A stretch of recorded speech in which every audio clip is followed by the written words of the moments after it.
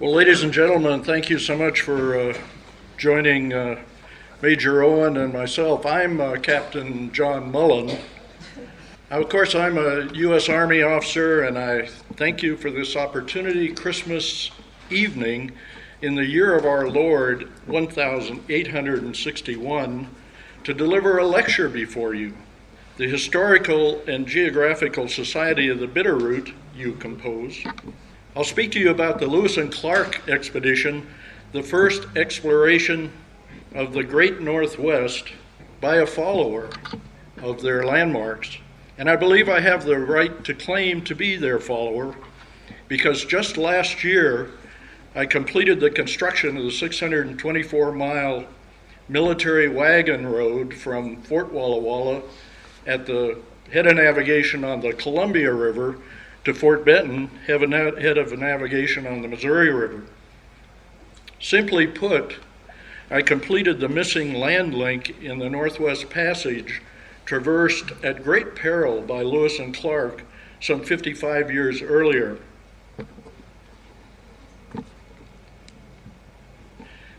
Before I proceed, let me tell you a story about Fort Owen, this Rocky Mountain outpost you just heard about from Vic, and about my friend and host, Major John Owen. From Vic, we know of his busy life attending, planning, creating, and administering Fort Owen, that island of tranquility and Western culture and civilization in the heart of the Northwest. Yet despite his hectic travels and affairs, imagine with me a mental picture painted many years later by historian Paul Phillips of Major John Owen sitting in his library at night while the rest of the fort people were sound asleep, with his pipe in hand, his dog at his feet, his glass of grog at his elbow, and Lingard's History of England propped on the table before him. He studies the story of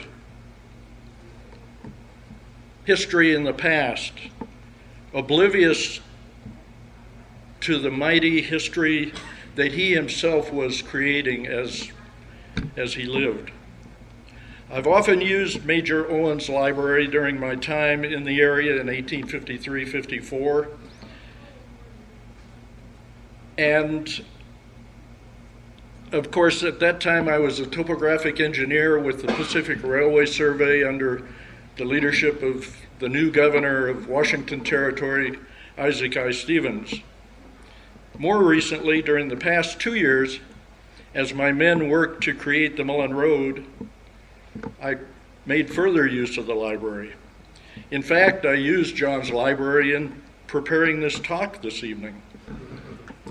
And let me show you the very copy of that Lingard's History of England inscribed by Father Adrian Huyken to Fort Owen, October 1854. Major John believed the 4-volume Lingard was a gift to add to his library until 4 years later, in 1859, he was shocked to receive a letter from Father Huyken asking for the return of those overdue Lingard books.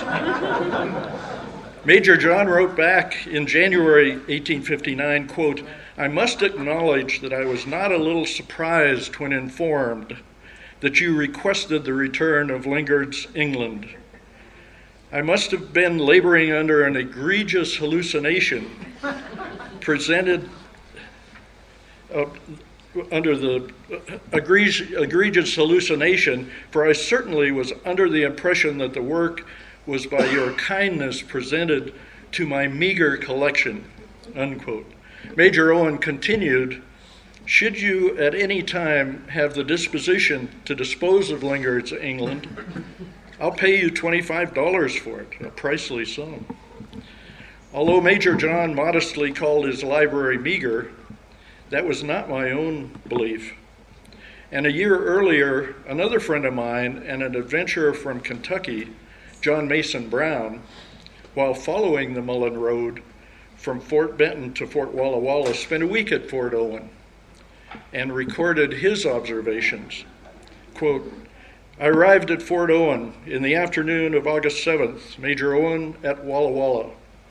The next day, lounged about the fort, which is well built of adobe, commodious, and very neatly kept. Owen's apartments, well carpeted and furnished. August 9th, busy all day reading and writing, killing the time partly with the violin and guitar that Owens kept there. Monday, the 12th of August, Owens Express from Walla Walla came in the afternoon with the news from the States of July 5th of 1861, of course. All very unhappy at the aspect of affairs as the Civil War had just begun. August 16th, Friday, read all day. Major Owens has a collection during his 11 years that he resided here, a very respectable number of standard books. Lieutenant Mullen's library is left here, my own library. He was talking about me. And many books belonging to Governor Isaac Stevens, unquote.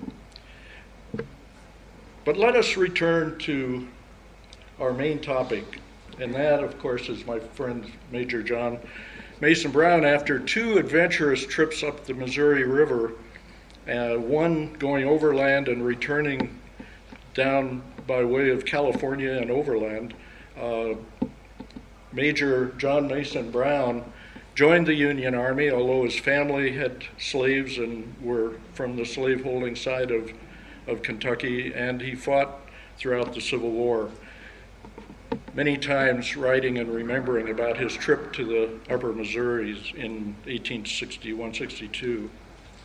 So let's return to Lewis and Clark, our principal topic for today. Now, when Major John and I first talked about my lecture, I asked for the entire evening to discuss in some depth the subject at hand. Well, you know old John, dancing and partying was so much more to his liking than any sort of lecture, so he insisted that I complete the entire story in just 30 minutes. And I'm sure he'll cut me off if I go a minute past that deadline. You all know the holiday celebrations at Fort Owen were always special. We don't have Major Owen's journal for 1862, for January 1862. But the year previous to this, New Year's Day of 1861, Major Owen rhapsodized, quote, "The Christmas week has passed and we wind up the holidays with a party tonight. In fact, it's been nothing but dancing and feasting for the past 10 days. Mr. Blake, Irvin, and Harris have reflected much credit on themselves for the very liberal manner in which they contributed to the comforts and amusements of the stranger guests. In fact, it was a time long to be remembered in the Rocky Mountains. Our grandchildren will have it handed down to them by their ancestors." Now, this is the first lecture ever delivered within the boundaries of later Montana, and it related to that first exploration ever made of the great Northwest between the Mississippi and the Pacific Ocean, the Lewis and Clark expedition. In preparing to construct my road, I studied the writings and landmarks of the old pathfinders. Might I also mention that proceeds from this event tonight are going to aid an orphan charity in the Oregon and Washington territories. So let me begin my all too short lecture. Ladies and gentlemen, I have deemed this evening might be appropriately spent in rehearsing the principal events and incidents, the object and results of the first and greatest exploration that's ever taken place across the American continent, that is the Lewis and Clark expedition. I wish I had time to weave highlights of the expedition into the westward dreams of President Thomas Jefferson as he acquired Louisiana Territory. I'd paint the exploration of Lewis and Clark into the larger picture that includes my own path-breaking wagon road construction on the onset of the Civil War. But alas, I have time simply to highlight a few events along the way. What memories arise, what associations spring up at the very mention of these noble men. What schoolboy is not familiar with the movements of such bold pioneers toward our Western Ocean? Who within the sound of my voice has not read and reread with pleasure the simple and unpretending narrative of their long, tiresome, marvelous journeyings, their hairbreadth escapes, and lives fraught with dangers and privations? The date and circumstances attending the starting of the expedition are worthy of a special mention, showing as they do, even at the beginning of the present 19th century, the disposition of our government was to explore new and far distant regions at any cost, peril, or danger. This was a period when we had but recently emerged from colonial status, when our settlements were principally confined to the eastern slopes of the Alleghenies, and when the perils of a western frontier life at that day can be read in the present histories of Kentucky, Tennessee, Ohio, and Illinois.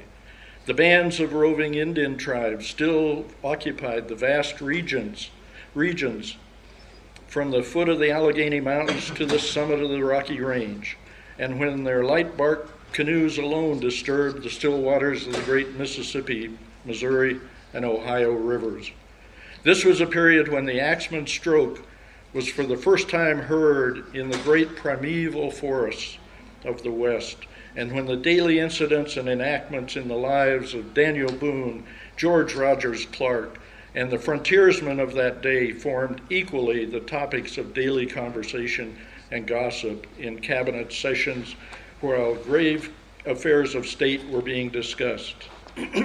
This was a period when France and Great Britain, equal with ourselves, were joint claimants to the vast domain extending from the Mississippi onwards to the setting sun, and only limited by the bold waters of the Pacific on the west. This was a period when the great geographical and commercial center of our nation, St. Louis, the starting point of the expedition, was the site of a small French village of rude frame tenements, and when its merchants were content with a barter of whiskey and powder for furs and peltries. This was a period when the mind and affairs of our citizens were riveted upon home and the fireside where had set their fathers and grandfathers before them. This was a period when the wild power of steam had not been caught and harnessed to wheels and shafts and spindles of a commercial and manufacturing world, and when the electric pulse that by its ceaseless beatings was to add a new life to a torpid world still lay slumbering in the womb of the future. It was a period when the world's history as this, therefore, in which destiny had determined that the broad and unknown region lying between the Alleghenies and the Pacific should be explored by the thousands of industrious citizens and aliens whose hands still clung to their alders at home and from whose feet had never fallen the dust of their own homesteads. Before the cession of Louisiana to the United States by France in 1803, truly nothing was known of this great interior whence flow the Missouri, Mississippi, and Columbia, the three great arteries of our country. No bold geographer had as yet threaded the long and tortuous windings of the two former, and through speculation had oft and for years asserted that a great river rose in the great Rocky Range and poured its tribute toward the Western Ocean, and which explorers at that day styled the great river San Roque. It was now for the first time authentically proclaimed to the world that our majestic Columbia existed. The sagacious Jefferson, who was then President of the United States, had determined in his own mind that the value of such a treasure should not only be secured to us, but should also be appreciated by us, making known to the world through the effort and labors of American exploration the extent, character, and resources of that vast region watered by the great inland sea. The first and greatest object with him was to secure it to us by a right and title that was indisputable, not only for ourselves, but against all foreign nations who might desire to establish colonies in juxtaposition to our own territorial possession. Even before the session was full and complete, he sent a special message to Congress on January 18th of 1803, recommending that steps prompt and immediate be taken by our government to secure to us the knowledge of the extent and resources of this acquisition, and suggested the fitting out of a well-equipped and well-organized expedition whose labors should only end when they reached the mouth of the great Columbia River, the source of which it was their duty to explore. These suggestions were promptly endorsed and acted on, and full authority was given to the President to hasten to the field a well-armed and scientific expedition to make known throughout its length and breadth the value of the territory of Louisiana and the country to its west. Well, we simply haven't time to properly discuss the brave commanders, Meriwether Lewis and William Clark, their men, their departure on May 15, 1804 from St. Louis, the winter they spent at the Mandan village in the Dakotas, their fateful judgment at Decision Point near Fort Benton, or the arduous portage around the falls of the Missouri. But as they passed the three forks of the Missouri and approached the challenges of land movement through the territory of the mountain snakes, some call the Shoshones, let us pick up the fateful story. They had now reached the homes of the mountain snakes, a tribe of Indians as treacherous then as now, and with whom it became necessary to treat and to parley relative to their onward movements. They had with them a man by the name of Charbonneau, whose wife, Sacagawea, was a snake, and captured many years before by the Sioux of the prairies. Lewis and Clark feared that these mountain tribes, suspicious and doubtful of the objects of their movement, would be but illy disposed to assist them in their present emergency. And had it not been an accident as fortunate as strange, I verily believe that their labors here and there might have been brought to a most fatal termination, and their expedition similarly ended. As it was, the Indians, on learning of the presence of Lewis and Clark in their country, kept shy and aloof, and every hilltop became a telegraph signal to warn Indians for miles around of a new era and a new enemy in their nation's history. It was only a resort to a stratagem such as a long and intimate knowledge of Indian character suggested that they were enabled to converse with them at all, and upon Charbonneau and his wife now rested all the hopes of procuring horses and an outfit from these Indians. Charbonneau's wife, who for years' absence had been long regarded as lost and numbered with the dead, was no less than the sister of the principal chief of the tribe. And instead of the enemies, he found Lewis and Clark friends and ransomers of his sister, who after the first tears of joy shed at so unexpected a meeting had been dried, was not tardy in narrating the details and objects and anticipated results of this movement in their midst.